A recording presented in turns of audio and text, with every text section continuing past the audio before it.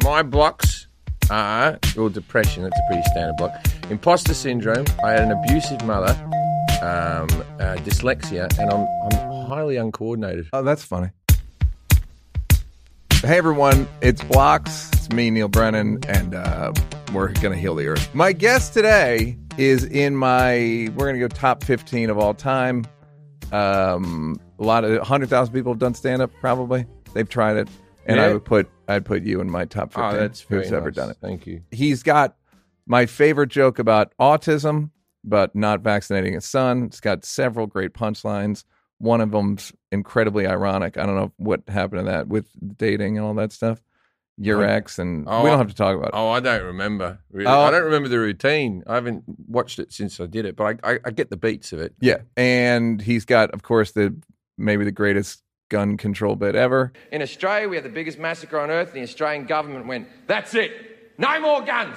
And we all went, "Yeah, right then, that seems fair enough, really." And he's just a fucking consistently funny.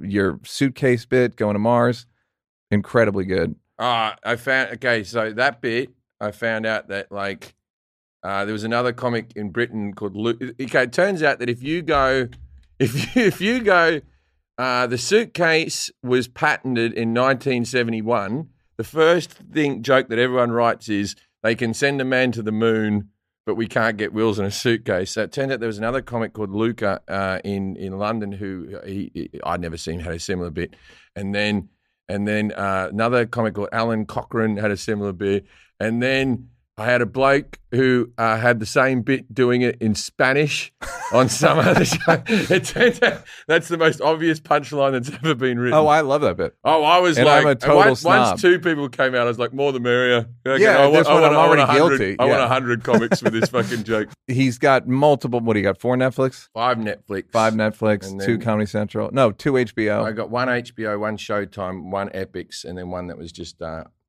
on Britain TV. I got 9, and then I got 9 specials, and then another special that never did anything that I repeated a lot of jokes off on my first HBO special because it nobody found an audience or anything. Great. Anyway, it's Jim Jefferies. Ah, thank you. Hey. Okay. The vaccination autism thing was, is he autistic? Yeah. Or is he just Jenny McCarthy's son? Yes. Yeah. I feel, that's the joke. Okay. That's one punchline that I do feel a bit of, when you say something, you go, is this kid autistic or is it Jenny McCarthy's son? And then at the time you think it's really funny. And then somebody asks, might you want to be on The Masked Singer? And Jenny McCarthy's a judge. And you think to yourself, I probably shouldn't have said that. Because, yeah. But wasn't there was remove your big, massive head and she's just angry. All right, your blocks, the first one. It's easy. Everyone's got depression. Yeah. That's nonsense. Yeah. What about the coordination? You can't do. I've got a terrible gene in me. I'm extremely competitive and I'm uncoordinated. So I always wanted to play sports as a kid. I could never win anything, but I was ferocious. I really wanted to. And there's nothing worse than the guy who's dropping the ball. Just, come on, guys. Yeah. Come on. You know what I mean? I was a bit intense. It makes it less fun. Yeah. And you stunk. And I stink, yeah. And it's always being picked last for a team and all that type of stuff. That does sort of – is there anything crueler than the setup of making teams as a child? Absolutely. Is that it's the most quintessential what we think of you in a 2-minute space. But of course it's a metaphor for all of us. The idea that there's not status in life. Well, that's pretty much always in the open. It's a good life lesson that you're not always going to win and you're not good at everything and you should find what you're good at and that type of stuff, right? I was so bad at sport that when, so we're playing basketball, when I would get my 6 points a game playing for the high school team or whatever like that, and playing for the bottom team as well. Sure. And when I got points, you'd sometimes get a round of applause from the other players, Like there was an acknowledgement that you're really bad. You were like the special needs kid. You were close to the special needs kid. Like they would cheer. They would like, yeah. No one would tease you really. It got that bad that the teasing sort of ended because you. It wasn't funny at a certain point. Yeah. You were just uncoordinated, you know. And so it's like I've got my two boys, and my son plays baseball, and he's quite good. He gets hits and everything like that. And I'm like surprised. I'm like, I can't believe I've never lived more vicariously through a person ever. It's like I'm getting hits, you know. I think that's the appeal of fantasy league. Is like, well, I'm not good at it, but I got the right opinions about it. Yeah, exactly. which is most of like the world now. Like I have no skills, but I have a lot of YouTube videos about my opinions, and they're often wrong, but I deliver them confidently. Yeah, I joined a fantasy baseball league this year, and I came second last. It turned out that I don't know how to do that either. But I reckon if I have another go, I'll be all right at that. I still have hope for that. I did it 1 year, 20 years ago, and it was such a fucking time suck. Yeah. Where you're seeing like, how did my middle reliever do?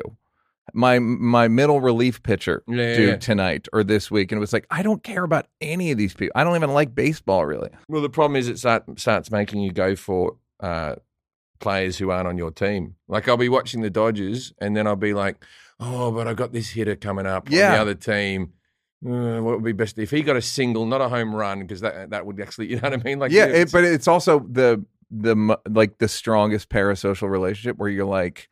If you ever meet a player and you're like, I had you last year, and I was unsatisfied with your performance. I had Walker Buehler, who at that stage was about 22, and I think he's only about 25 now. Yeah, but he was like going for Rookie of the Year, and he was the top pitcher and all that sort of stuff. And I was a huge fan of him. Like the Dodgers had this new pitcher and all that sort of stuff, and he commented on one of my clips. Brilliant. What do you need? You're covered for a month. Brilliant. So I got all nervous to write back to the fucking 21-year-old, man. You know what I mean? Like at this stage, I'm like a 40-year-old guy. Yeah, you're married 40, but he's basically a hot woman. Yeah. And I'm just like, oh, okay. And so I wrote Don't want to waste your time. I went like this, hey, I just saw you commented on my clip. And I'm a big fan of yours. And I go, if you ever want to come and see my show, I'll get you free tickets. I've already got season tickets to see you. And then I said something like that because it was when Bryce Harper was about to be signed somewhere else. I go, hope to see you play next year with Bryce Harper. And then I put like a winky emoji. And I still feel like you humiliated yourself. Oh, yeah. And you know, he just hit you back with a thumbs up. Thumbs up. That's all he wrote back. That's a loss. Oh, the thumbs up is the full stop of the sentence, is the end of a conversation. The thumbs up. Did you ever hear from him again? I think he liked another one of me posts. I haven't, you know. You can't go back. You know famous people. And it's like, sometimes you push to make a friendship. You go, oh, give it a go. Yeah. And then you don't get it back and you're like, all right. Yeah, like I got to leave it. I got to leave it. I got to leave it there. Ryan Reynolds DM me about one of my bits, and I was like, hey, you want to come on my podcast? Haven't heard from him. Okay, so Ryan... But Mint Mobile does Ryan Reynolds hit me up, direct messaged me many years ago. Yeah. Was it about the gun control bit? Because mine was about mine. I think it was about gun control. Yeah, I think it's about me gun. Incidentally, I wrote the gun control bit I had a sitcom on FX that people liked, but no one really saw called Legit, right? And you're a good actor, though. Oh, thank you. Thanks. Like you never pushed. It wasn't like what you did with the baseball child. Well, have you seen me? I'm in an episode of SWAT playing a computer hacker called Shadowbox. Like literally, one of the ADs on Legit was like, "We had an actor drop out right now. Can you come and be a computer hacker on SWAT?" And I'm like, yeah, go on. Like that day. Yeah, good. Fuck it. And I'm like, there's a lot of me on a computer like this. My acting's How many scenes? 2 or 3 scenes. Okay. I read so little of the script, I didn't know whether my character was a good guy or a bad guy. So funny. Which is, he probably didn't know in real life. He probably had his own opinions of himself. He was probably the hero in his own story. What was I saying about Legit? Like, I had a sitcom. Had Ryan Reynolds. The gun control. Okay, so the gun control thing was written because John Ratzenberg, who played Cliff Claver on Cheers, yep, he was a dad in the sitcom. he really is like Cliff Clavin. Does anybody know anything about plumbing? Well, the Romans had an elaborate system of aqueducts there, Sammy. Great guy. Yeah. Real fun hang. Loads of good Hollywood stories. Yep. Right. And I'm standing next to him when Sandy Hook happens. And I literally have Cliff Clavin turn to me, like in that moment, and just go, none of this would have happened if those teachers had guns. When will these liberals learn?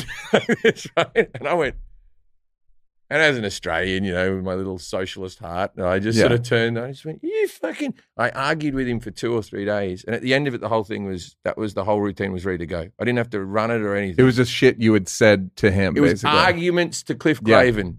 God damn it. Right? That's So that's why they're all just little tiny rational thoughts throughout that routine. They're not really statistic based. They're just sort of, but wouldn't this happen if this happened? And this, what I mean? One of my favorite punchlines of it is... None of you give a shit about home security. None of you go to home security conventions.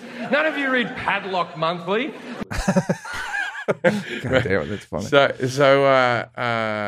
Ryan Reynolds, he writes to me, and then he invites me to see a premiere of some movie that just in a bar type of thing. And I meet him and he's super nice and we chat a bit. And that's one of the things where I think, maybe me and Ryan. If I was more charming, I'd own a third of Wrexham right now. So what happened was, Brad Pitt paid me weatherman. Sure thing, Jim. On the Jim Jefferies show. When he stopped being my weatherman, the show was like this. Who else can you get to be the weather person? Luckily, Seth Rogen did it for one other episode. That's right, Jim. But I was like, I kind of know Ryan Reynolds. Right?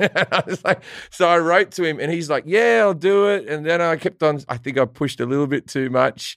And then I was like, I think the last message was like this: I'll take your wife. I don't even need you. I'll have a weather lady. I'm running out of options here. The show's about to be cancelled. I need something, buddy. Yeah. And did she do it? No. I don't think Ryan Reynolds follows me anymore. Nor have I been invited to a Wrexham game. So I pushed too hard. It's a tough one. Yeah, I could have. But then what were we going to do? Hang out? I don't know. Yeah. What do you think's the age of no return on friendships? It gets difficult after 30, but it gets really difficult after 40. You can still move country at 30. You can move to another country and meet some people and that type of stuff. You'll have to get some people who, the easiest people to make friends with are the childless. Childless people you can make friends with very easily. They got nothing going on. They're up for lunch. Yeah, fuck. And you want to hang? You want to take a walk after? There's a lot of time. But the child folk, they're no, you can't. I agree with them. Yeah. I've got when you have a baby, that's you for friends until that child's like 7. Yeah, that's you. You can't get. You go, but no. I have a 2-year-old at home at the moment, and I have some people that are like, "Hey, can we get dinner sometime?" I'm like, "No." I've got going to work and this kid, you know what I mean? Yeah. You get like 12 date nights a year, and me and my wife use them on each other. Sure. You know what I mean? Like to make sure our marriage is good. Hey, are we still married? Yeah. Should we renew this? Yeah. Yeah. So I don't know why we started talking about Ryan Reynolds, but the gun control bit. Gun control, and that. Yeah, that's you were going to be friends with Ryan Reynolds. What happened to you? Why did you not be friends with him? You just I invited him on here. Oh, you invited him on here. Yeah, which is like, I don't know. You follow me. You clearly, and like Letterman did it, and pretty much most big Seinfeld's going to do it. Like, I don't know. It doesn't seem out of the question. No, it doesn't seem out of the question. And then sometimes people will surprise you, and they'll do more than you think they're going to do. Yeah, it's like Brad was my weatherman. I thought that would be a big enough calling card that I could get someone else. Somebody up now. No, I know it is a one-off. I'm mates with Russell Crowe, and Crowe was like, he said he'd do it, but he had a very exact view on what type of weatherman he wanted to be. He was being an actor. It never worked out in our schedules, but he was going to do it. Yep. All right, more blocks. Not coordinated. A punchline. Okay, so also the coordinated thing. As I said, I won't do Strictly Come Dancing, but also I won't do many other reality shows. I get asked to do I'm a Celebrity, Get Me Out of Here in Australia, the Australian version of that, where you go into the jungle, and it's like, especially with we said about the autism, how we're low on the, I don't know if we mentioned this before the podcast or whatever. I don't know if I want my personality filmed for 24 hours. In dire straits. Like, who wants While I'm hungry. Yeah. My wife hates me when I'm hungry. I fast for like 2 days a week, and she just ignores me those days. Like, I'm not a nice person. How long? I do 2 full days. Of nothing? Yeah, Mondays and Wednesdays. And have you lost weight and all that? I maintain. Look, man, I don't drink. Look, man, are you going to be like? Are you going to be cool or not? Tickets, always stressful, 100% of the time. Chaos, you feel like you're getting ripped off. It's a problem. It's stressful, and you shouldn't have to worry when you buy tickets to your next big event. Game Time is the fast and easy way to buy tickets for all the sports, music, comedy, and theater events near you. With killer last-minute deals, all-in prices, views from your seat, and their best price guarantee, Game Time takes the guesswork out of buying tickets. Let's go on the app right now and see if I can think of anything funny to say about these people. Depeche Mode. In high school, there was like a group of kids who listened to Depeche Mode. The goths. So I kind of stayed away. But as an adult, come on. No one's watching. I can listen to whatever I want. And Depeche Mode, great singer. I think a unique sound. What would we call it? The Smiths, but more synth. The synths is what I call them. It seemed also a little fancy back then. Depeche Mode just felt like. So now I'm a little more sophisticated, and I can listen to Depeche Mode and enjoy saying the name like any old name. The Eagles are coming. You want to talk about hits? Okay, let's talk about it. I'm not afraid to talk about hits. One of the highest selling albums of all time is the Eagles' Greatest Hits, and there are probably 15 songs on there that are like, oh, this is an amazing song. They got a bunch of singers, so it's like sometimes Don Henley will sing, sometimes Glenn Frey will sing. They all had big solo careers afterward. Nothing bad to say about the Eagles. It's like a timestamp of L.A., where there was like a big Western theme in the 70s. Everything was a little more Western in the 70s, let's be honest. Rolling Stones, I think I saw them once. They're too old for me, and I'm old. But I think you should maybe go see them in your life. I saw James Brown once, so I don't have to tell you shit. Game Time is the only ticketing app that gives you complete peace of mind with your purchase. See the view from your seat before you buy so you know exactly what to expect when you arrive. All-in prices show your total up front so you know you're getting a great deal before you check out. Buy tickets in seconds with 2 taps. Look, they're obsessed with finding ways to help you save money on tickets. Game Time has deals on tickets right up to the start of the event, and as I always point out, even an hour after it starts. Take the guesswork out of buying tickets with Game Time. Download the Game Time app, create an account, and use code BLOCKS for $20 off your first purchase. Terms apply. Again, create an account and redeem code BLOCKS for $20 off. Download Game Time today. Last minute tickets, lowest prices. And you know what, guys? We're going to guarantee it. Give yourself the gift of insane savings this holiday season with Mint Mobile's best wireless deal of the year. Right now, when you switch to Mint Mobile and pay any 3-month plan, you'll get another 3 months for free.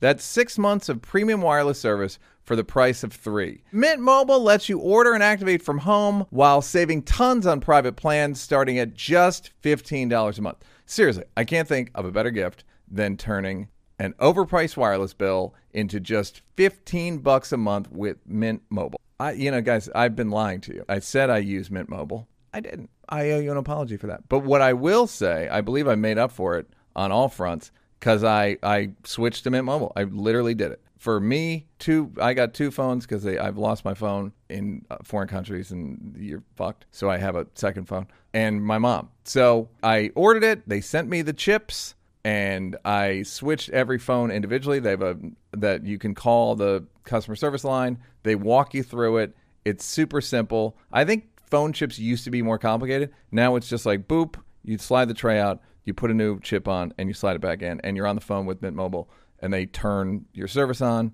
It was easy. I'm probably going to save 3 phones. I'm probably going to save $1,000. I don't know the exact, but don't quote me. You do the math. That used to be a big punchline in the 80s. They go, you do the math. And I'm very happy I did. I haven't noticed a drop off in service at all. It's great. It's like shockingly easy. So I recommend you do the same. And I got this deal, and I did promo code Neil. I hope I get credit for it. Mint Mobile's best offer of the year is here. For a limited time, buy any 3-month plan and get 3 months free. By going online only and eliminating the traditional cost of retail, Mint Mobile passes significant savings on to you. All plans come with unlimited talk and text and high-speed data delivered on the nation's largest 5G network. Use your own phone with any Mint Mobile plan and switch easily and effortlessly with eSIM. I actually did the hard SIM. Don't worry about it. Or if you need a new device, for a limited time, get 6 months of free service when you buy a select device and plan. Switch to Mint Mobile and get premium wireless service starting at just $15 a month. It's legit a great deal. For a limited time, buy any 3-month Mint Mobile plan and get 3 more months free by going to mintmobile.com/NEAL. That's mintmobile.com/NEAL. Cut your wireless bill to $15 a month at mintmobile.com/Neil. I'm telling the truth. I don't drink, right? Yeah. But my vice that I still have left is piggery. I get high and then I just eat whatever I want. And I do that about 2 times a week. You know what's great about piggery? It sounds medieval and racist. Yeah. Pretty great. Hard to do. And sexist somehow.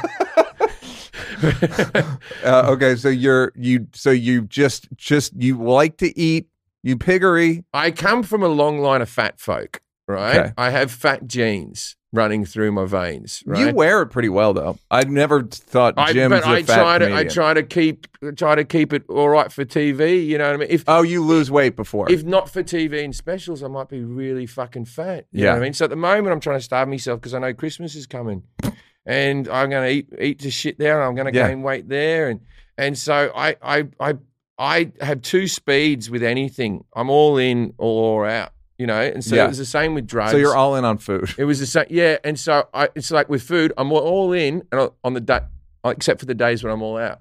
How did you? And then I don't acknowledge that food exists. How did you get?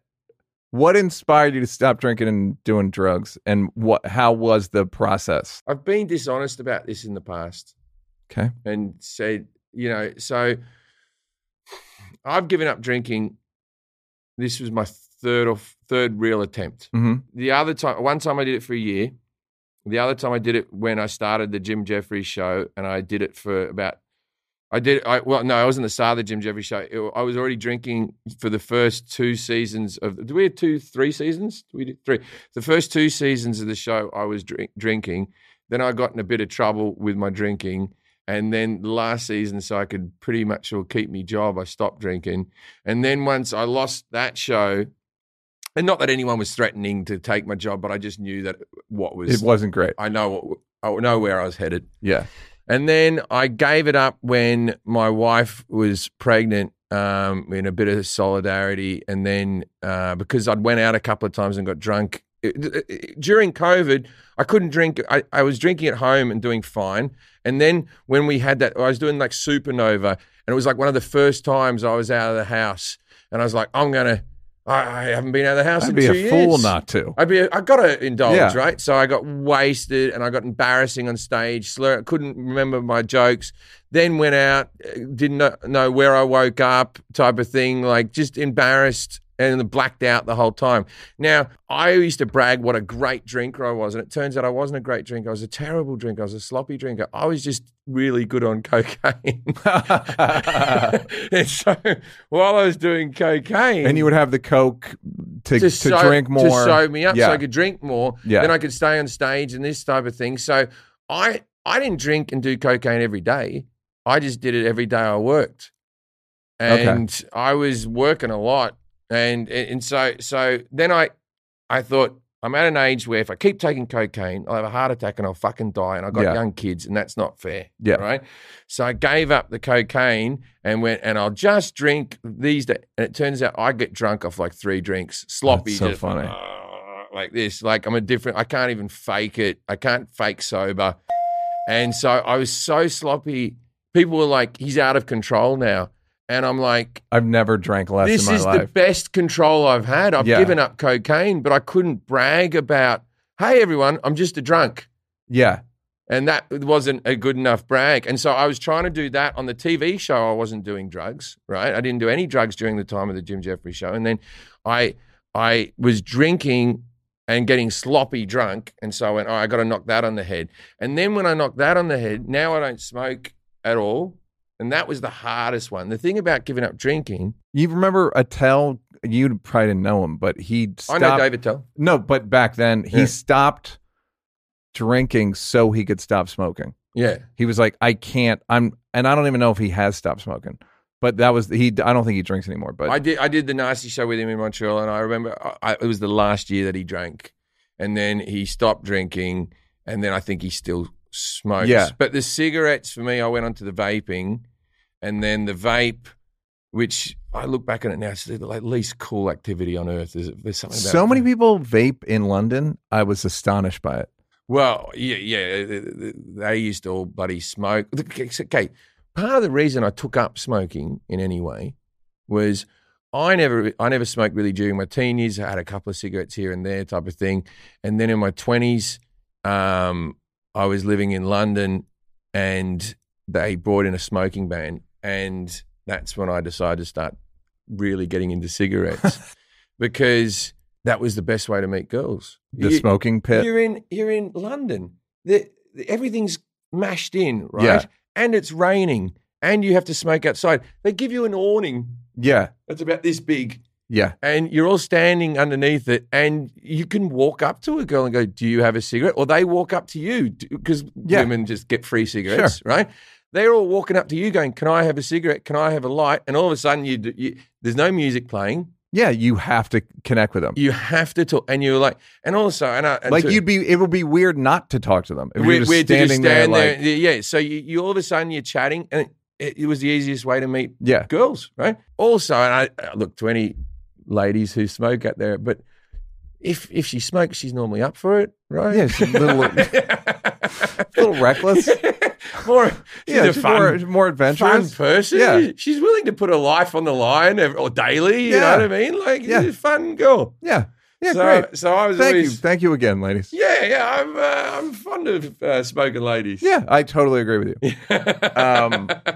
If she's willing to court cancer, she'll take an HPV. You know what I mean? Exactly. You know what I mean? If she's not scared of cancer, she Tell, ain't. what's the difference? I'm a delight next to cancer. Yeah. Yes. You are much safer. Condoms for what? For what? You're putting cancer willfully in your body. Yeah. So giving up the, but the thing is, you give up the cigarettes, and okay, you give up drinking. People throw you a fucking parade. Yeah. Every time I've put it, like I'm heading into year 3 now, and I don't think I'll ever drink again. I don't want to drink again. Yeah. I don't. The other times I was white knuckling it. This time I'm not, right? But never say never. You never. Why? What's the difference between now and the other times? Weed. Okay. Yeah, weed. Without legalization of weed, and I'll never put anything into my lungs again that isn't air. I'll never smoke weed. What do you do? Edibles. Yeah. And also just changed my life.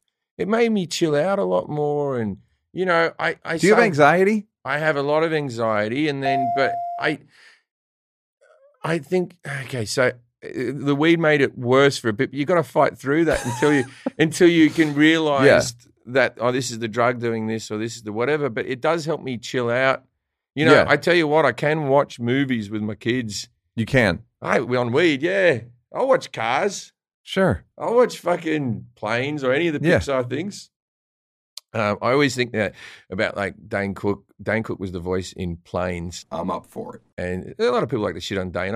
He's always been I could name 5 great jokes in his. Yeah, perfectly nice to me. Yeah. Right? And I always have a soft spot for Dane because Planes was my 2-year-old's favorite movie, 3-year-old's favorite movie, and he left voice messages as the plane. Fantastic. Like he did that. And so I was like, all right, I got a call from Dusty Crop Hopper here. And the kid was just, it was like the best gift that I've ever given a child. Like the kid just couldn't fucking believe it. That Dusty Crop Hopper was talking to him by name and all that type of stuff. Did you see the Albert Brooks documentary? I have not yet. I'm going to watch it. Yeah, it's great. But he's fucking Nemo's dad. Nemo? So his kids go to the premiere and basically the Nemo gets kidnapped or lost or whatever. Yeah. And the kids are like, I'm his kid. And they're freaking out. Oh no. It's fucking but I'm sure like at a certain age it was like excellent. I do a voice of a Tasmanian tiger in a movie called Extinct, which is on Sounds Netflix. scary. Yeah, it's like an animated thing. Yeah. Years ago, we almost died. Henry Winkler's in it. Great. Adam Devine. Fantastic. Zazie Betts. I never met any of these people. You Yeah. don't meet them all. You just do your voice, and Reggie Watts is in it, I think. Anyway, so my son's fascinated by that, by me doing a voice in a cartoon. He can't talk yet, but we just turned that on for him, and he just sort of stares back and forth. So, yeah, I'm sure it's very weird. Well, it is nice to have one piece of work that your children can see. Yeah, I'm sure. You know, just now my 11-year-old, he's obviously Googled me or whatever, and he now sort of is now getting what type. He's always known I made people laugh for a living. Yeah, like that I'm disgusting. Like that I'm whatever edgy. I don't know what the term is. Yeah, you know what I mean? Yeah. That I'm one of these off-color people. Did he think you were funny? Oh yeah, my son thinks I'm funny. Yeah. Like, but bits like at home. Yeah. All right, Me and that kid, we just he's my best mate. Great. Me and that kid, we just hang out all day. I couldn't think of anyone's company I'd prefer to have than my 11. What about it? Obviously, the first thing is like, because you're an egomaniac and you like half of you like a thing, it's half you, but it can't. I'm assuming that's not the energy I'm getting. Well, it's a lot of it's also that I can't believe how good a kid he is, because I don't. My parenting isn't up to the standard of who he is as a person, right? Like his like you didn't have anything to do with it. Yeah, like he just came out just a good dude. Yeah, just that's how he's just came into the world. I kind of think a lot of people say like you come who out, they are. They're just from day one. I reckon it's 80% just, and then 20% what your parents do to you. Yeah. Yeah. And which leads me to one of my abusive mother. Oh yeah, please. You're a guy who understands the format. Go. So my mother died 4 years ago, and we made peace with each other before she died. What was the bottom of the relationship? Like where you were the most like kind of fuck off? My mother was physically abusive throughout my childhood, to the extent that there was times I went to the hospital with injury and had to say I fell off my bike, you know, like that level. Yeah. And I got two older brothers, and we all deal with it sort of. It's like being in combat. We when we get together, we couldn't be three more different people, and we love each other, but we don't always all get along at once. Yeah, you know what I mean. But we have love from a family of 10. Yeah, so I get it. Right. But when we do get together, it's like old war stories. Yeah, it's like we have a bond because of that lady that no one else quite understands. Yeah. Our wives don't understand it and all that type of stuff. But Was your dad out of the picture? No, my father's still alive. My father's 83, 84 years old. But when you were young? Yeah, he was still there. He spent a lot of time on the roof. My father, like, I've owned a house for 8 years, and I haven't been on the roof. How much? I haven't been on the roof yet. I haven't been on the roof. Would we drink, smoke? He just was up there coating it or something. It was a flat steel roof, and he would, when you were 2 or 3, you'd go up in this roof. It was like because it was one of those houses on stilts. Off the edge was a big drop, you know. And he would tie a bit of rope to your belt and a bit of rope to the TV antenna so you could get right up to the edge. And I still don't. I was up there with him, and I still don't know what he was doing. He was doing something, but he still goes. He rings me now at 84 and goes, "I'm going up onto the roof. If you don't hear from me, if I don't call you in 2 hours, it means I've fallen off." And I'm like, "Why don't you call one of your sons in Australia? Why am I? Like, what am I meant to do at 2 hours? Look at my watch and go, that's the end of dad." God damn, it's so. Was she abusive to him in a way? Well, this is why I got to watch. Was he passive? This is why I got to watch what I say, because I believe she was abusive to him, but He doesn't think so. He doesn't look back on it like that. Yeah. He goes, "What a wonderful marriage and what a wonderful woman! How wonderful she was." Yeah. And he's rewritten history a little bit. Yeah. You know, he hero worships her a little bit now that she's gone. Yeah. And he's like, "Oh, I'm going to cook one of your mum's old recipes or something like that." She wasn't even a good cook, man. I don't know what you. So do you think he was passive? Because I have that with my brothers and sisters because I talked about my dad a lot in Three Mics, and a lot of them didn't like it because they remember it differently. Yeah. Or whatever. They internalize it differently. Well, I say this on stage, but it's like, so my mother, right for the last 10 years of my mother's life, when my father went to talk, my mother would go, "Shut up, Gary, you're an idiot." Like this, right? Just straight up, shut up, right? Anyway, my mum was dead for about 3 days before me and my brothers got together and went, "Mum was doing some good work there." Because it turns out we hadn't heard one of my father's opinions for a decade.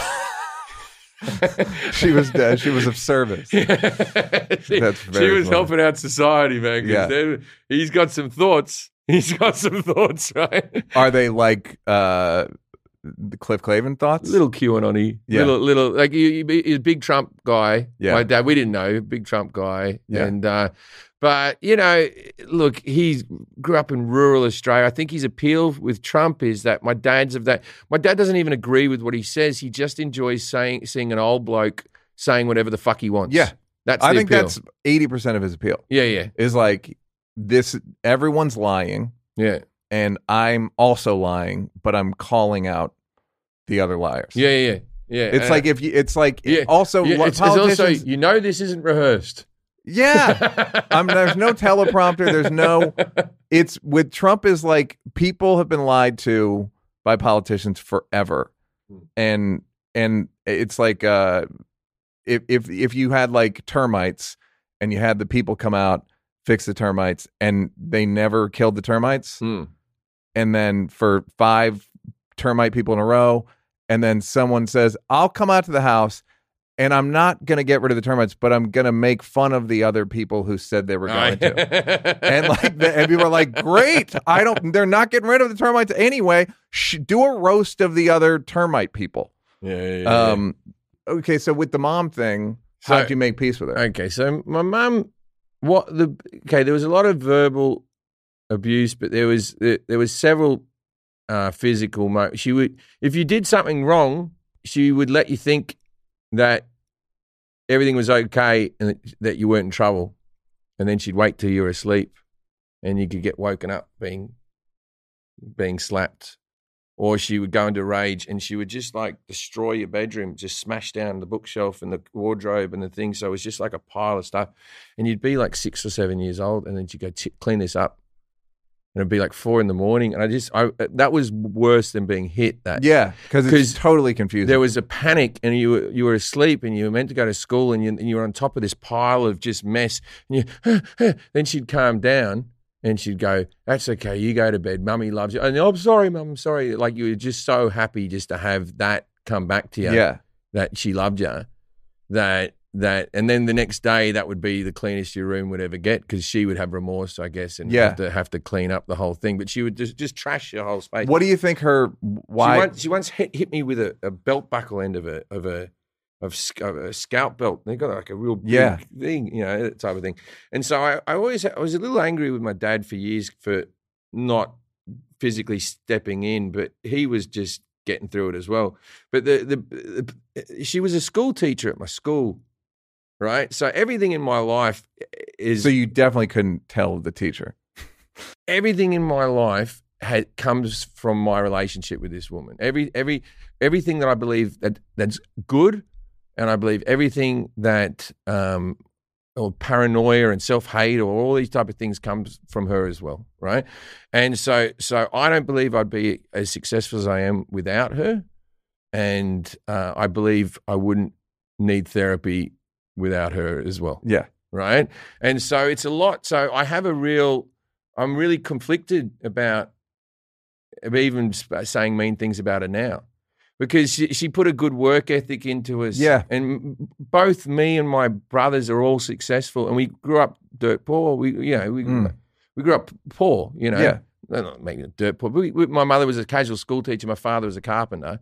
and we, and so and my brother now is very high up in the police force, and my other brother developed shopping centers all around the world, great big shopping, we've all done all right for ourselves. Yeah. And so we, all three of us, credit her, and there wasn't an option for failure. And if you were a failure, you're a loser or this or that. She was very would get right into you, get into your psyche, and tell you that you're and it was so weird because she was 300 pounds and she didn't move. And it was this big fat lady that would take up the whole living room, right? Always fully reclined in this little tiny living room. The lazy boys fully reclined in this little living room. And Hank's mother, Kate, she met him. My wife never met her. But Kate was like, "Why are you so scared of this man?" She goes, "Why are you so scared of this lady who can't move?" And then when she said that, I was like, what am I scared of? Yeah. She was like a Bond villain that controlled everyone's life from a chair with disappointment and this, and everyone so eager to please. I always, my father's one of the funniest people I've ever met. I'm including other comedians. And, but he gets into a room and you don't know he's there type of thing. Right. My mother has all the stage presence in the world and nothing to say. Yeah. And so it could have gone the other way. Right. Could have gone the other way, right? My mother, I swear to God, if she walks into a room, everyone shut up. But no matter what the room, just sort of a bit scared. People that don't know her. Yeah, people that don't know her. She had a presence about her that she stopped everything. If you're at a dinner party and then my mother would go, I have a joke, and you go, and everyone would put down their cutlery. Yeah. Okay. Yeah. She had that going on. I mean, my first thought is, how did it affect your relationship with women? Are you very docile? I've said some misogynistic things on stage, right? Oh God, I'm going to get in trouble for saying this. Yeah. Okay, I've said some misogynistic things on stage, and obviously, I mean, I'm joking about that. I'm telling jokes. I don't believe all of it. Right. But my abuser was a fat woman. Yeah. To this day, when I meet fat women, I do have a little bit of trepidation about it. I have a little bit of PTSD. I have a stereotype that is not completely fair, and it's my problem, right? But totally understandable. But if you met a woman who was abused by a father and he had a moustache and he was abusive and all that type of stuff, he wouldn't want to marry a guy with a moustache. Right. You know what I mean? Yeah. And that's where I'm at with the whole thing. So you have to marry well-weighted women, the correct weight. You have no choice. Look, I know I'm in trouble already. No. But what you just said in reverse, everyone is on their side. Yeah. But if a woman says, I don't want to marry a guy with a mustache. The abusive relationship. Okay, so my auntie was also a big fat woman, and my cousins had problems with their mum. You know what I mean? They were both pain in the ass human beings. And piggeries. Piggeries. And so that's the whole thing. That's part of the reason as well that I have to fast, because if I dislike, I can't get fat, right? Because then you're just as guilty as then I'm her. Yeah. You know what I mean? So it's, what about relationships beyond the size thing? Like if a woman severely abused you. The worst thing I can say to my wife in an argument is, "You're just like my mother." Yeah. That's like if I'm really digging in the heels in an argument. Yeah. If we get into an altercation, I say, "Oh, you're just like my bloody mother." The things you say like that. She's never met my mum, but she knows fight's on if I've said that. Is that? And my mum's name was Carolyn. And my 11-year-old's very funny with his mum, right? If his mother gets all worked up and angry at him or something like this, he'll go, "All right, Carolyn." It's great. She's become synonymous with painful people. So why would you say that to your wife? If we're having an argument and she said something I'm very sensitive to words that are said to me. I'm not, I have a thick skin when it comes to sort of stand up. I'm confident enough in the knowledge that I'm funny that if you tell me I'm not funny, I don't give a fuck what you think. If you think I'm not funny or that you don't think I'm the best comic in the world or what, I'm all right with that. But you can hurt me pretty easily if you know me and you're my wife. You can. She knows where to. She where knows. To Yeah. pick. But my wife's a wonderful person. She's. You marry into the family, right? And it's like, I have like these new people in my life that I never thought I'd have. A mother-in-law that I adore. I adore my mother-in-law. I talk to my mother-in-law on the phone quite often. Just kicking it. Yeah. Well, also my mother-in-law is only like 9 years older than me or something. You know what I mean? So it's we're close enough in age that it doesn't, but yeah, me and her, we chat and stuff like that. I like when she comes and stays in the house and all that. I kind of enjoy that.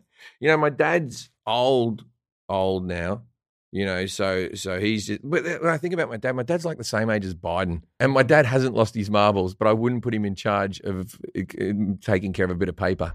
You know what I mean? Yeah. Like it's like, how the fuck do we have these people? I'm stupid in that I think Biden's mentally acute, but it doesn't matter. But the shuffling doesn't help. This is the thing. You can be mentally acute and all that sort of stuff, but you still have the opinions of someone in their 80s. Yeah. You still grew up really not knowing how to use a computer, really. You know what I mean? Yeah. You know what I mean? Like there'd still be things like... Right, but then Trump's cutting things out of the newspaper. My father does that. My father is never, he grew up quite poor and he never received gifts as a kid or anything like that. And then my 10-year-old got I got a letter from Granddad, right? I'm like, you got a letter from Granddad? Let's open it up, right? Yeah. And inside of it is, my father saw a cute picture of a koala. And my son always said how much he likes koalas whenever he's in Australia. I saw a cute picture of a koala in a magazine and cut it out for you. And then mailed it to America. Yeah. We can Google cute koalas all day. Yeah. And so my son's like, what do I do with this? I go, you keep it. Your granddad gave it to you. Right? I don't fucking know. Or not, or throw it away.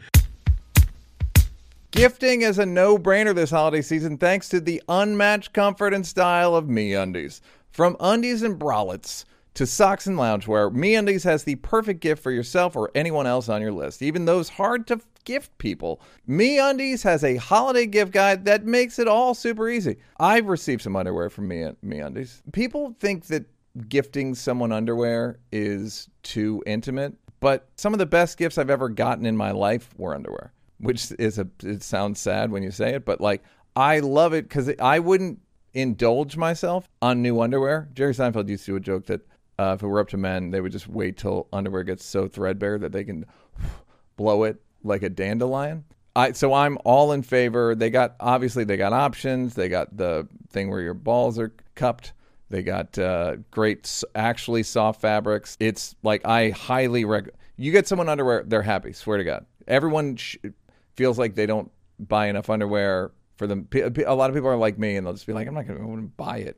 I believe the government should provide underwear, but that's my own thing. So they got styles out the yin-yang. From all black classics to fun, expressive prints, MeUndies has a look for everyone. Plus, they come in sizes extra small to 4XL, so a lot of bodies. So they're guaranteeing a flattering cut for everybody. MeUndies has signature fabric that's as soft as a warm hug from your favorite sweater. It's breathable, stretchy, and oh so comfy, making it ideal for all-day wear. Knock out your holiday shopping today and get 20% off your first order, plus free shipping at MeUndies.com/NEAL, capital. That's MeUndies.com/ all caps NEAL for 20% off, plus free shipping. MeUndies comfort from the outside in. MeUndies. Hey, Neil Brennan here. Sometimes I lie in these ads. Not lying about Dr. Squatch. They sent me a bunch, and I'm still going through my allotment. Smells good. Smells masculine. Simple bar of soap. Thick bar. The scents are good. It's good what it does to your skin. It's not overly chalky or overly sort of artificially moist. This is good soap. It's good soap. It's different than the traditional soaps on the street. They use high-performance natural products, 98% natural, OB certified, no harmful ingredients. Have you look, feel, and smell your best. They got a sensory experience in the shower and on your skin. It smells good all the time. This is the perfect holiday gift, stocking stuffer, or treat yourself purchase. Buy 3 soaps and get 3 soaps for free. That's $28 in savings, like getting each bar for $4. Offer only valid for new customers. Right now, Dr. Squatch is offering our listeners a huge savings. All new customers will get 3 free bar soaps plus free shipping with any purchase of 3 bars. Just go to drsquatch.com/NEAL to receive this buy 3, get 3 offer. That's Dr. Squatch, DRSQUATCH.com/NEAL to buy 3 soaps and get 3 soaps for free. It's time to get all the daily routine essentials you'll need to start feeling good and smelling like a man, baby, today. Woo! Anyway, we were saying about making peace with me mum. She pulled me aside in the last year of life, and She was out of the lazy boy? well, I've got a story about that. But she goes, I can't remember much of it, but I assume you're telling me the truth, right? Because your brain blocks out mistakes you've made, Yeah. right? Your brain protects you so you're not miserable all day. Yeah. My mum only remembered 1 or 2 incidences. And I believed her. She didn't remember the rest. She only remembered being a good mum. You know what I mean? And so I couldn't really argue with that. And she goes, but if you said that, I know I didn't. I'm so sorry. And she cried, and it took, like, obviously she was thinking about saying this for a long time, and she did it very quickly. I need to talk to you. I'm sorry.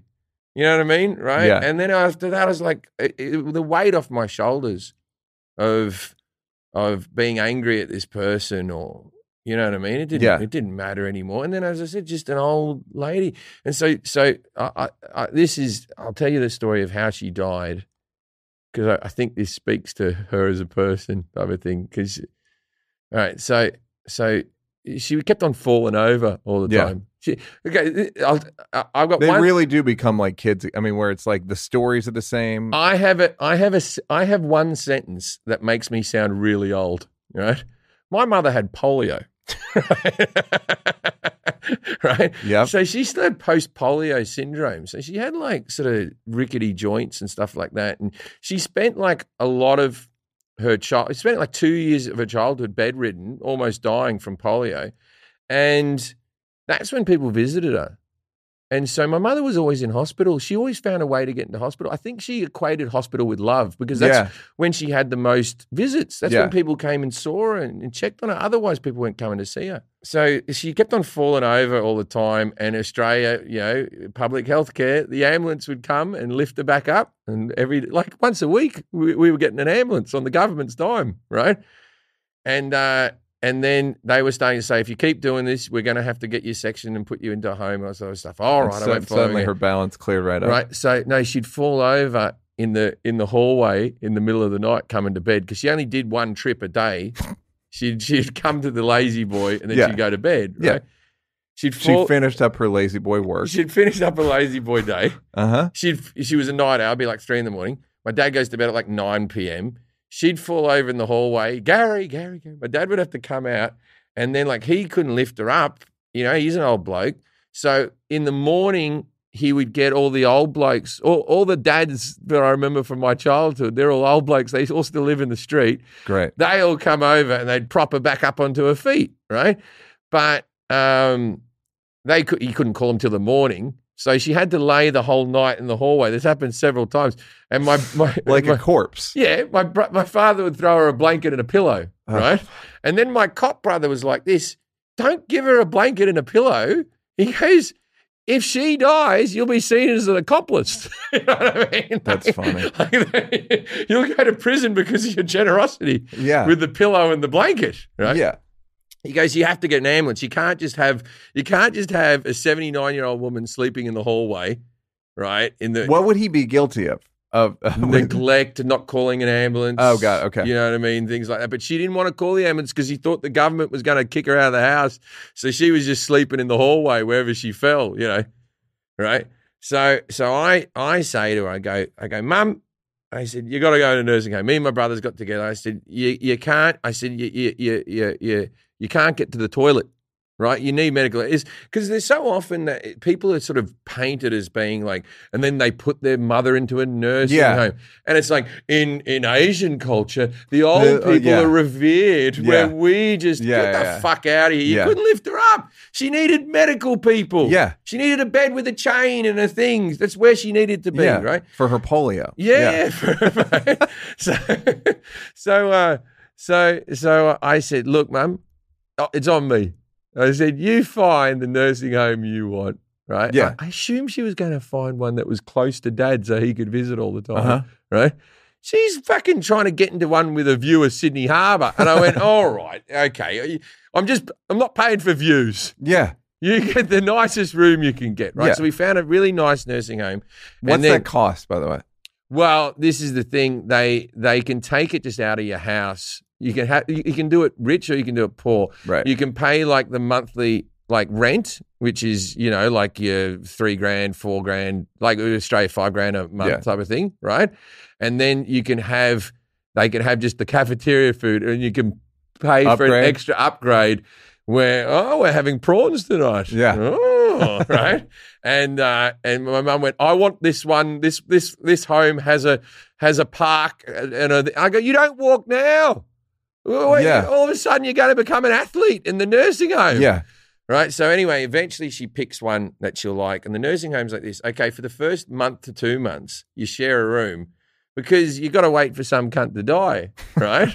You don't go straight. They don't have empty beds. You go in the 2-seaters until someone dies, then you move into a room until you die. And then, it's how it goes. And my mother goes, if I have to share a room with a person, I'll kill myself.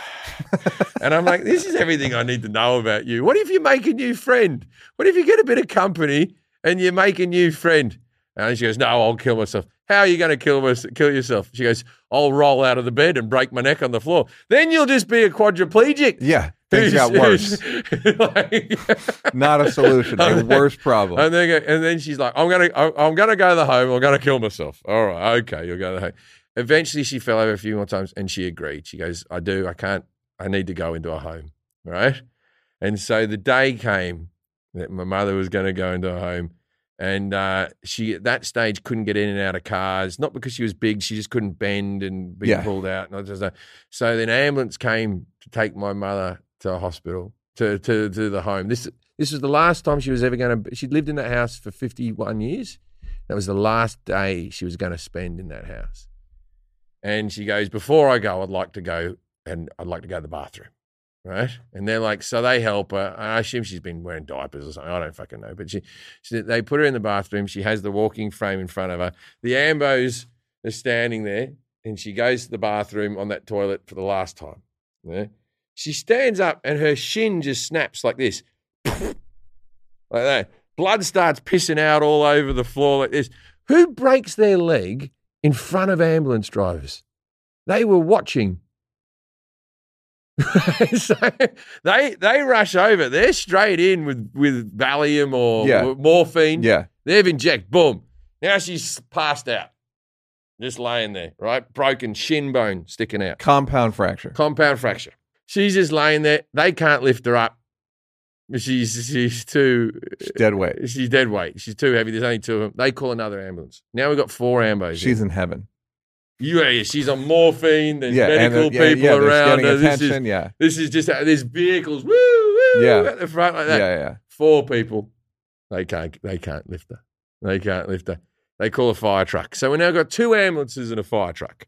Now the hallway, my mum was a bit of a hoarder, had a few things stacked up. The hallway had gotten thinner over the years. The firemen, they don't give a fuck about things like that. Yeah. They're just throwing shit out in the front garden, just... How did she like getting her room fucked up? Well, she's on morphine. So my dad's like this. Oh, bloody hell! And he's looking at. There's a blood stain out the front of the thing. Oh, fuck me. Yeah. Oh, I'm gonna have to put this all back, right? Because this is now just his home. Yeah. Right. So the ambos threw the firemen threw everything out in the garden, and then they dragged her out. They put straps underneath her, and they dragged her out on morphine. Just like that. She gets into the ambulance. They take her to the hospital. They do surgery. They put pins in her legs, right? And I've just heard this in America. Yeah, mum's all right. She's broken her leg. She didn't make it to the nursing home. She's in hospital with pins in her legs. All right. And then she got an infection in the leg, and then they gave her antibiotics to get rid of the infection, and that killed her kidneys. And then they said, oh, you could go into dialysis or whatever. And she goes, let me die. And they're like, all right, we'll just keep on pumping you full of drugs. They're like, you've got 5 days, right? So I get to fly back right away while she's just, man, that's a good death.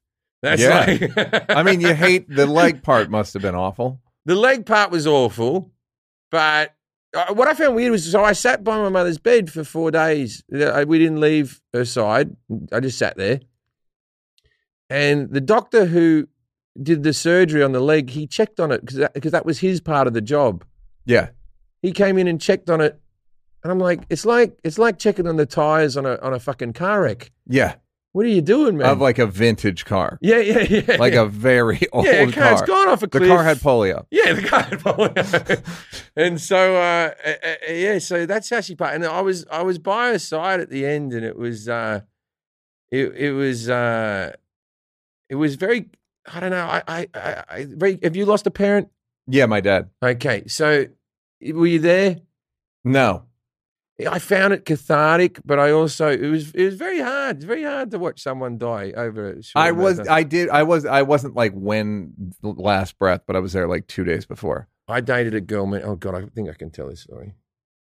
Yeah, okay. So I dated a girl many years ago. Very nice girl, but her father was dying, and we didn't. I was like ready to break up with her, but then the dad's death was like 3 months away, so I can't do it before then. You can't do it you got to wait 3 months after the death as well. So I'm locked in about 6 months here or something like that. You know what I mean? And then he lasted like 6 months, and I'm like, oh God, I'm in this for a while. And then I came to visit. She was sitting by his bed, and I came to visit. And he never liked me because he knew I wasn't going to stay around for the daughter. I came to visit and brought her food, and he sort of just went and stared at me and then died. And I was like, oh, man. Literally, like, you walk in and the guy's dead 5 minutes later. Yeah, it's like, and then the rest of the family wasn't there, and then they all showed up, and I had to sort of tell what happened. And you have to tell but not get too like not too graphic, but you have to be like, he was peaceful. Just shit that wasn't necessarily none of true. them liked me as well. I was like 20 years old or something, you know what I mean? So I was like, he seemed happy. Kept talking about you guys. Oh, yeah. Wish you were there. Yeah. You want to be being there. I don't know, because you also, what do people know of their death? What do they remember of it? Like after they're dead? After they're dead, nothing. Yeah. Right. But going up to is it just like endorphins going through, or is there like, all right, it's a coming? Well, you know what, that thing I heard, that thing where you release DMT when you die. Yeah. The guy was like, yeah, but you also release like a lot of other shit. So it's not just like I'm DMT'd out. It's like you release like a lot of positive chemicals. Right. So I think it's largely peaceful. I don't know why people want people there. Because it's like, hey, you know your greatest fear? Come watch it. Yeah, we're all dying alone. Yeah. When people go, you're done. What if you don't get married, you're dying alone? It's I'm going to be very preoccupied. Yeah, I always say that to my wife. I'm like, she's got some years by herself. Yeah. She's got some definite years by herself because my wife's 13 years younger than me and a vegan. And I'm just like, do you want to live for fucking ever? Like my wife has, like, I'm drinking like plastic. Yeah. She'll only drink out of glass bottles. Yeah. She won't use a frying pan with Teflon. Yep. Because the chemicals and all that stuff. I'm like, all right, you're going to be living alone for a long time. Yeah. Yeah. And also, I'm not one of these people. Hey, honey, if you're watching, I don't want you to be happy. You know how after you die, everyone tells the wife, you should date again. He want you to be happy. No. A deep, horrible depression. I want you to just miss me and never move on with your life. Yeah. No. I assume she'll probably remarry or something. I don't know. Yeah, fine. Yeah. Who cares? You don't own her? When you're dead, who cares? Yeah, exactly. I'm still curious as to how, were you afraid of women? Do you think the mom made you more misogynistic? So my mother Okay, so when I heard her car pull up every day, my body shivered, like it filled with fear. Yeah. To this day, if I hear a car pull up and a garage door making that noise, I go, because I assume the fun's over or I'm in trouble or whatever. So the Tesla has really changed my life. I've got a lot less fear now on a daily basis. Like of your wife, girlfriend, it would the same if you... If I heard the car pull up, I would still, my initial reaction would be fear. And how long would it last? Oh, it wouldn't be a few seconds. Okay. A few seconds. Well, you go, okay, I'm okay. I'm okay, right? But as a kid, it would be like I was running around trying to cover up whatever I'd been doing and even wrong. if it was fine, And I was always thought I was a real bad person as a kid. My mother, and I look back, I was a pretty nice kid. I was a pretty gentle kid. I didn't get into too much trouble at school.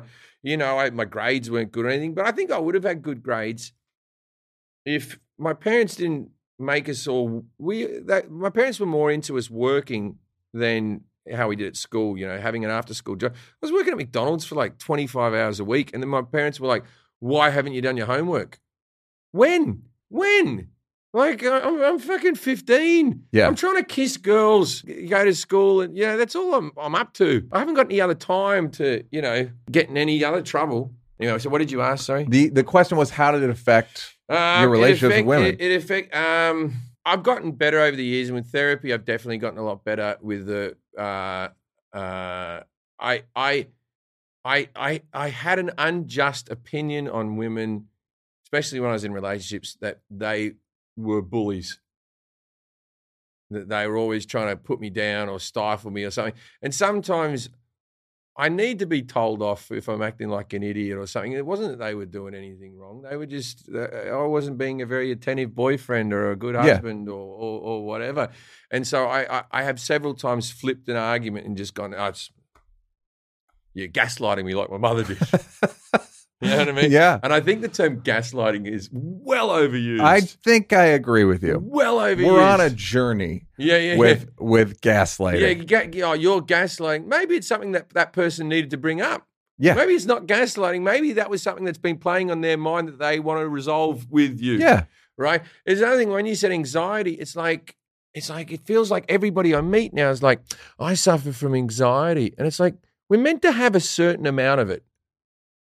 I was talking to Joe about trauma, the word trauma, right?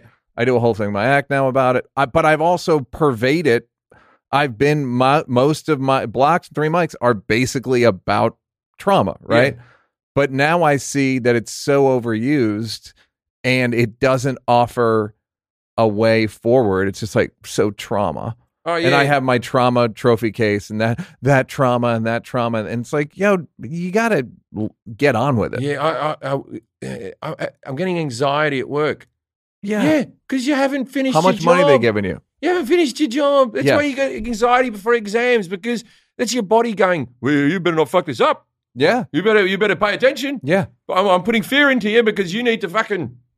It's like an hour before you go on. Yeah. People go, do you get nervous? I'm like, I get very alert. I'll say that. I don't. I do get nervous, but it's like, and I should. I don't quintessentially get nervous, but my body starts doing different things. Your body really has to pee about 2 minutes before you go on. I used to have to do a shit an hour before. I have to pee right before I go on, and my dick goes vunk. Yep. And my balls suck up. Yep.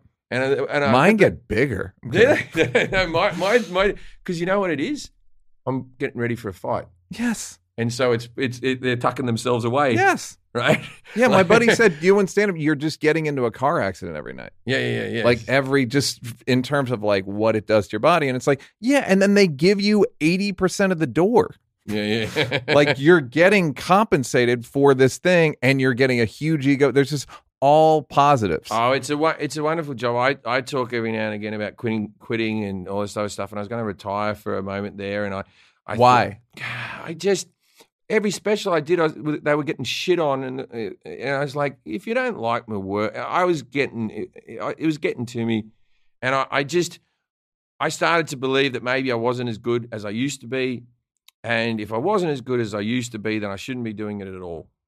You know, and so, and then sometimes I'll do a show and I'll go, fuck, I'm better than I've ever been. Mm-hmm. I've got tricks now that I've never had, but I just sort of, I didn't want to see the career die. I wanted to be like Michael Jordan and walk away or whatever. But then what did he do? He came back and played for the Charlotte Hornets. Yeah, he played for DC. And by the way, if you look at his numbers, they were great. On DC, because it was like, it's a step down. It's like still averaging 23 or 24 points, like still nice numbers. Yeah, so I sort of, and I've missed a lot of my 11-year-old's childhood. Yeah, that I regret. I can see that. That to me seems like a legit. And it's reason. like if I've got the money, and why am I not just looking at my kids all day? Yeah, why I can before they don't want me to hang around with them anymore. Why wouldn't I take that opportunity? So what I've done now is I take all the summer off. Yeah, and so I've got all summer with them, and then I work every second weekend apart from that. So that the week that I have my son, I'm on the road anyway, so I wouldn't see him any more or less than I would. But, you know, as I'm sitting here talking about my mother and father, is there a world where in 20 years' time, my 30-year-old son's on a podcast talking about how I fucked up? You know, so I feel like you got to be forgiven of your parents, because what if you're not that bloody good yourself? I think I'm a good dad, but I'm not going to say you won't know until your kids are 25 or 30. Yeah. But you certainly seem into it. I think that there was an episode of Modern Family, and you know when you watch like something like that, and all of a sudden they say something that resonates with you. Yeah. And it was like, what kind of pussy am I? A sitcom. 80% of all parenting is just showing up. Just showing up. And it really is. You just got to be there. You got to be at the games. You got to be at the concerts. You got to be the thing. When they're upset, you got to take their calls, and you know what I mean. You just got to show up.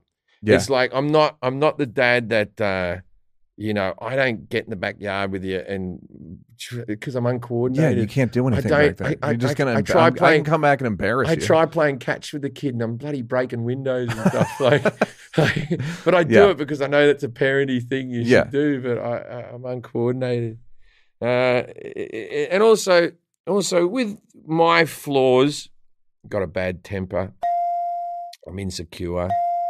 I've got the spectrum-y autism type of thing, so sometimes I feel like I don't clue in when my kids need me at the right time. I don't know if I'm paying the right amount of attention in the right way. Does your wife be like, go in there? Yeah. Like someone's like, you go in there and all right. Go.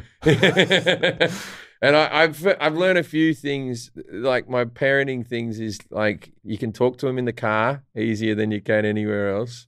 Because it's not direct eye contact. Not direct eye contact. You can talk to them really well playing like Call of Duty or something if you both got headsets on. Do you have both boys? Yeah. So when my son's over at his mother's house, I'll still play video games with my son for about an hour a day. And then I chat to him more that hour than I do.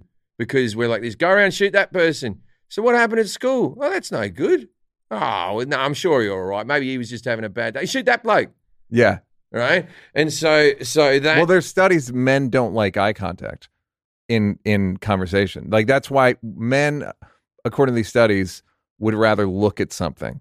Television. Me and my brothers also play Call of Duty together, and that's the closest we've ever been because we never rang each other up for chats. Yeah. We went through a tragedy, recently. My nephew passed away. And so, now I feel like, I love my brother very much. I love my niece and my sister-in-law. They're all really good people. But I feel like now, what do I do? Do I ring up and ask about my nephew? Do I ring up and check, or do they not want to talk about it? Or am I just there? And so it's like when somebody's in our line of work and is in a scandal. Yeah. When do you call them? Yeah. Do you call them? Yeah. And, do they need you? Do they need your help? Or are you making this about yourself? Yep. By doing it? Yeah. So I just, playing a lot of video games with him, man. Great. I'm playing a lot of Because video. it's still, I think video games are going to be, now that I've seen more of the internet and AI and deep fakes and bots and all that shit, video games are like extremely positive relative to that shit. Look, I'm the gun control guy and I let my kid play Call of Duty. Yeah. Right? I don't think, I was playing around the backyard with toy guns, bang, bang, bang, bang. That's all I did. Cops and robbers, man. Right? And also when I was a kid, fake guns looked like real guns. Yeah. Yeah. That was the appeal. Like you could do that in Australia, but now they have to be like orange with like a thing. Yeah, like not a gun. Guns are bad. Yeah. But I don't think that. And also in Asia, they have so much video, and they have no school shootings. And I don't want to get into the school. Yeah, of course. But no, I don't think video games are a bad thing. I think with anything, you've got to limit how much your kids can play them. What do you encourage? You encourage reading in your kids? What do you encourage? Yeah. See, I'm a bad reader, man. I'm dyslexic. No, I know. That's okay. So my father. You're dyslexic. My father was illiterate, right? When I was born, my father had only just learned how to read. And when my brothers were born, my father was still illiterate. And my mother taught my father how to read. And my dad he traveled around the world. Did your mother bring that up when she was cutting him off? Oh, yeah. You didn't read until you met me. Well, shut up. She didn't know that he couldn't read. He traveled the world as an illiterate person, just for getting his glasses conveniently whenever he could, fill out a form or something. Oh, bloody, I've lost my glasses. And someone would help. I can't. I'm blind. He had 20/20 vision, and he would. Why was he illiterate? He grew up in a rural town in Australia. He was dyslexic. They got bored of teaching him. Told him at 14 to go off and get an apprenticeship. He went off and became. So I've got an uncle who was university educated and all that type of stuff. It wasn't like just that our family didn't care. So he went off and became a carpenter, and then no one checked in on his reading again. You know what I mean? And he it is weird. Like somebody pointed out to me. The reason McDonald's has numbers and pictures is for people that can't read. Yeah. I think Tracy Morgan told me that. Like they just go like, one. Let me get a two. Two. I know two. Yeah. And it's that picture. That, I want that thing. And then you just go to your left and it says two. And then you've got food. Well, he used to sit on the veranda and read on the roof. Yeah, he used to sit on the veranda and read the newspaper, like act like he was reading it. Like once, and he could not read. He couldn't read, and so he'd be turning the pages, waiting to see my mother like this, and he'd get a gist off some of the headlines. He could pick a word or like very pigeon. Okay, you have dyslexia on here. How is your? What is it? What's happening when you look at words? The beginning, the middle's jumbled? The middle's jumbled. And this, so when we did the Jim Jefferies show, we had like a teleprompt and I had to read that. And then I basically started learning, like I've never written any of my routines down. I've never written a joke down. I just sort of, think of them and do them. And I have a laptop. I haven't opened my laptop in years. I'm part of the Writers Guild. Every time I write a sitcom, I've written all the sitcom episodes I've written word for word, but I've just laid down on a couch like I was in therapy and just talked it out and just talked out the whole script and come up with my head and then just gone straight through it, right? And so I'm not a big fan of reading. I host a game show at the moment in Australia. This is the 1% Club. And it's all right because it's 15 questions over the course of an hour. I couldn't do a show with a speed round or anything like that. I'm very interested in being a game show host now. I'm very interested in it. I like the job. It's the best job in show business. It's the best job in show business. That and band leader for a late night show. You're just giving away money, right? Yeah. People are happy to be on the show. Yeah. No one's getting into you for your opinions because you don't give them. Right? Yeah. Like I'll get in trouble for something I said here with somebody write something and whatever, and you can read it or I'll read it. I won't read it, right? I won't. I know you're not going to read it. I'm not going to read, right? So you can get, but when it's a game show, I read my comments about me being a game show host. I don't give a shit. That people think. Oh of yeah, like it doesn't say anything about you. No, It's it not doesn't like, say anything The way about he took that answer showed a real lack of humility. But I tell you what, like I get because my game show has 14 to 15 questions an episode. I see the questions before I go out there, so I'm pretty familiar with them when I'm reading them. So it's very easy for me to read. I've practiced them about 3 or 4 times before I've gone out there. I would have been a good host on Is It Cake or Deal or No Deal. Yeah, I was up for the new Deal or No Deal. Like I wanted to the one that. Oh, who did it? Oh, I don't know who got the job. Got it. But it's coming out. Not Howie. Not Howie, but like when I say up for it, I threw me hat in the ring. I probably wasn't even on the short list. You know what I mean? Yeah. Like, but I did a game show. And it's very good money. I did a game show in Australia because I watch game shows. I still think it's one of the best bits of family entertainment you can have is a game show. Because Family Feud is a perfect TV show. Steve Harvey is as talented a human being that's ever fucking lived. Once you've hosted a game show, then you watch the Mozart. That is Steve Harvey. Yeah. The way he laughs with it. It may not be, but what seems to be a genuine laugh. Walks to the camera when somebody says something wild. Like this. A-ho. Does a little side look. Yep. Yeah. With the audience. Yeah. Right? He fucking knows what he's doing. Yeah. And so I'm like, I've never met Steve Harvey, but I give him all the credit in the world, man. That cat, he's a good game show host. Oh, so I did the game show in Australia because I applied for a few game shows out here. And people just, you're the guy who says the sex jokes and gun control and you say cunt all the time. Because I'm sort of synonymous with one word, right? More than any other. I don't think of it, but now you bring it up, I'm like, if somebody said, comedian said cunt, who was it? Yeah. So it's like I own a swear word more than most would say they own a swear word. You know what I mean? And so that's a double-edged sword being the cunt guy. Right? But also when comedians started hosting game shows, it was like, what? It was not a serious job. No. Well, Drew Carey's living large, man. Yeah. And also, you film these things, they're so quick to blocks. film. Yeah, you can and you're just doing crowd work with people. Yep. And also, you get to watch someone win $100,000. Yeah. And life-changing amount of money for them. And they're crying and running around and stuff. It's great. Yep. Wonderful feeling.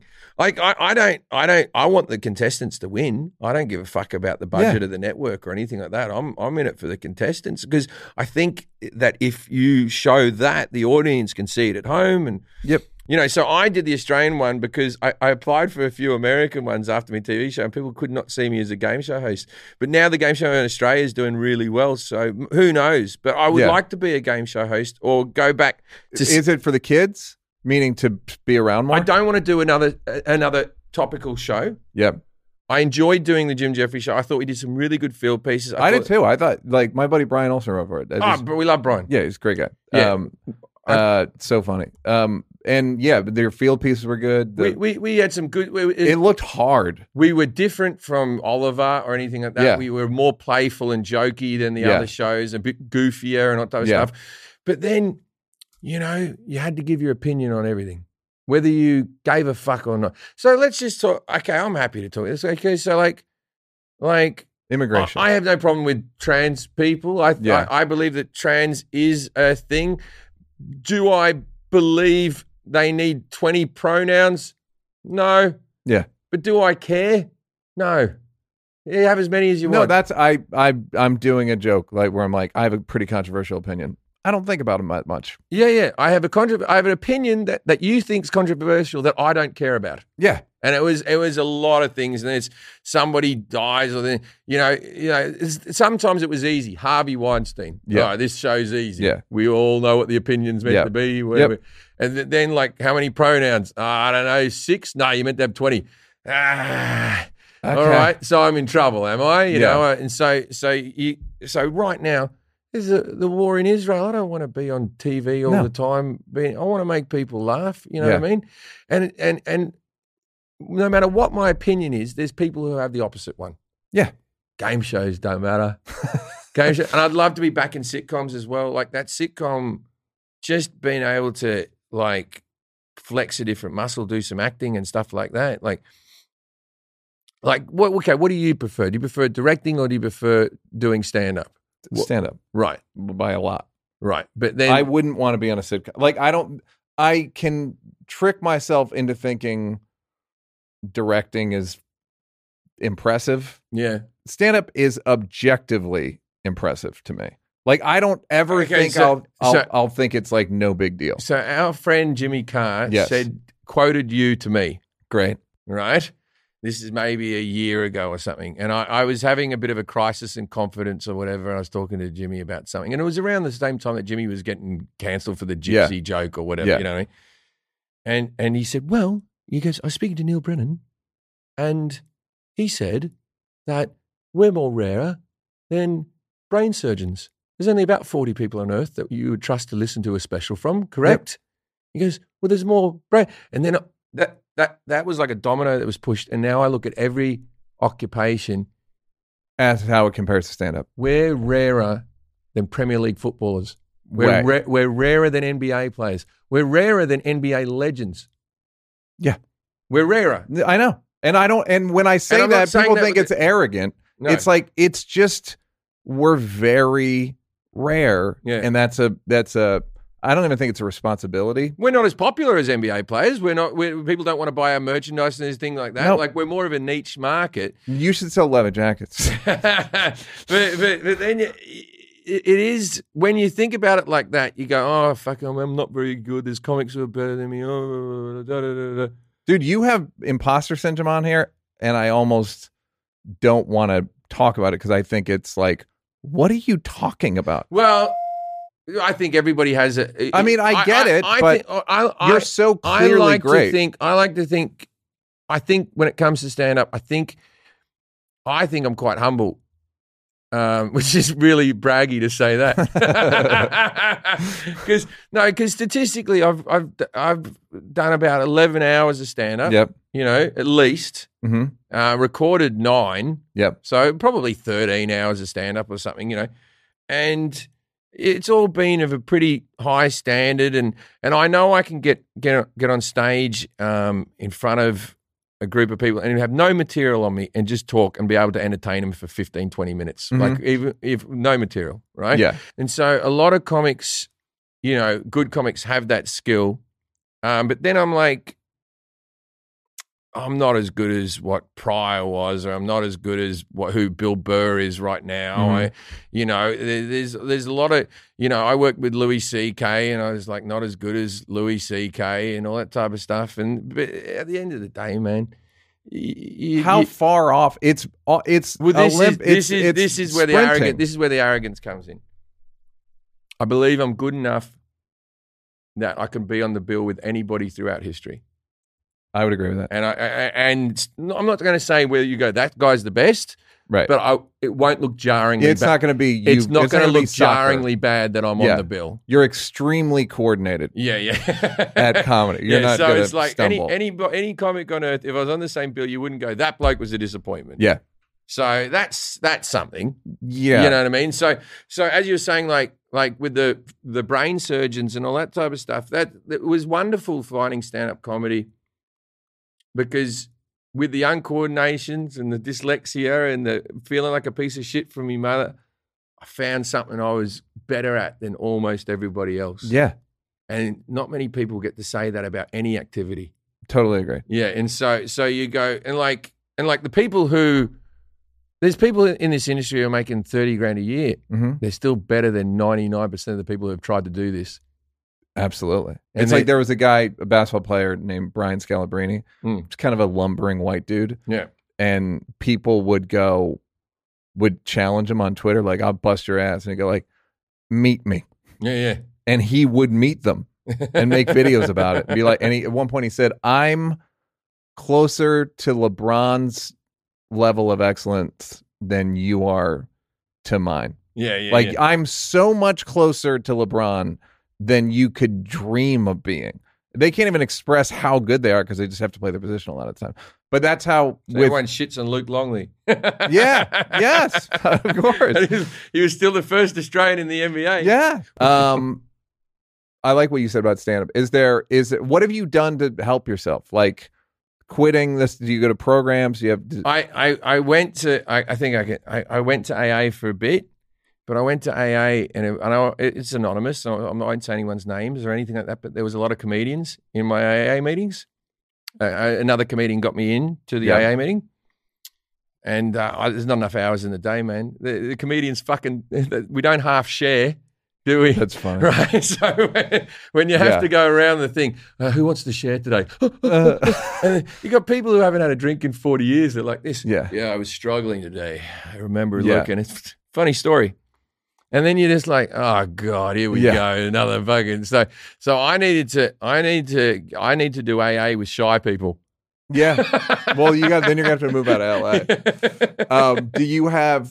No. The professional comics weren't the problem. It was the open micers who were getting in on the meeting. Who wanted to do time. Do you? I think you covered like the downside. I was we all have traumas, all the shit, but like there's a huge upside to the way your brain works. It's given me a living. It's got me out of a lot of trouble in my life. Yeah. You know what I mean? And look, just very often in this job, you forget that being funny is a skill because you're hanging out with comics all the time. You're in cars and stuff, and it's just banter back and forth and stuff. And you only really notice how harsh that banter gets then when a civilian's in the room. Yeah. You know, as soon as a civilian gets in, they're like, oh, that was a bit. And you're like, what? I didn't even notice. And we just thought we were all talking to each other pleasantly. You know what I mean? Yeah. But then every now and again, you'll go, I will like decide to turn it on. Like I'll be at something, my wife will be at something, she's some dinner she's made me go to, and I'll actually go, I think it might be funny. Right? Yeah. Everyone likes you, and then you're like everyone's at the party's like, what a great guy. Yeah, let me turn it on a little bit. It's so funny. And it's like, I forget that I have that gear that I can just go. Yeah. It's insanely fast. Yeah. It's like I remember talking to Rock one time being like, we're not funny when we talk to each other. It's like, we're so fucking funny when we talk to each other. We just are immune to it. Yeah. Like you just forget, like, oh yeah, you just like bit. We all fucking fucking stab the body.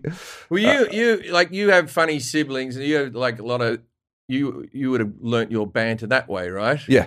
A big family. Yeah. Dinner. Yeah. I was working at a butcher's as a meat packer. God damn it. And it was like 16 years old working and putting sausages on a styrofoam tray and wrapping the plastic. Yeah, and I caddied too. We were all funny. We did that as well. Yeah. Just like because it was all blue collar guys. The steel mill had closed and now they all came to caddy. So it's like 15-year-olds and 68-year-olds we would have smoking cigarettes. 12 and up was the age. Yeah, I started at 11. Yeah, and you would line up and they'd walk along like it was the slave trade. They would walk along like checking your muscle definition. The movie Caddyshack is based on one of the places I caddied. The Murray's caddied there as well. This place, Indian Hill in Winnetka. But yeah, it's like it's pretty almost inhumane. They're like, we're so much better than you, the members of the club. You're making a 12-year-old carry a bag for you in the heat. Yes.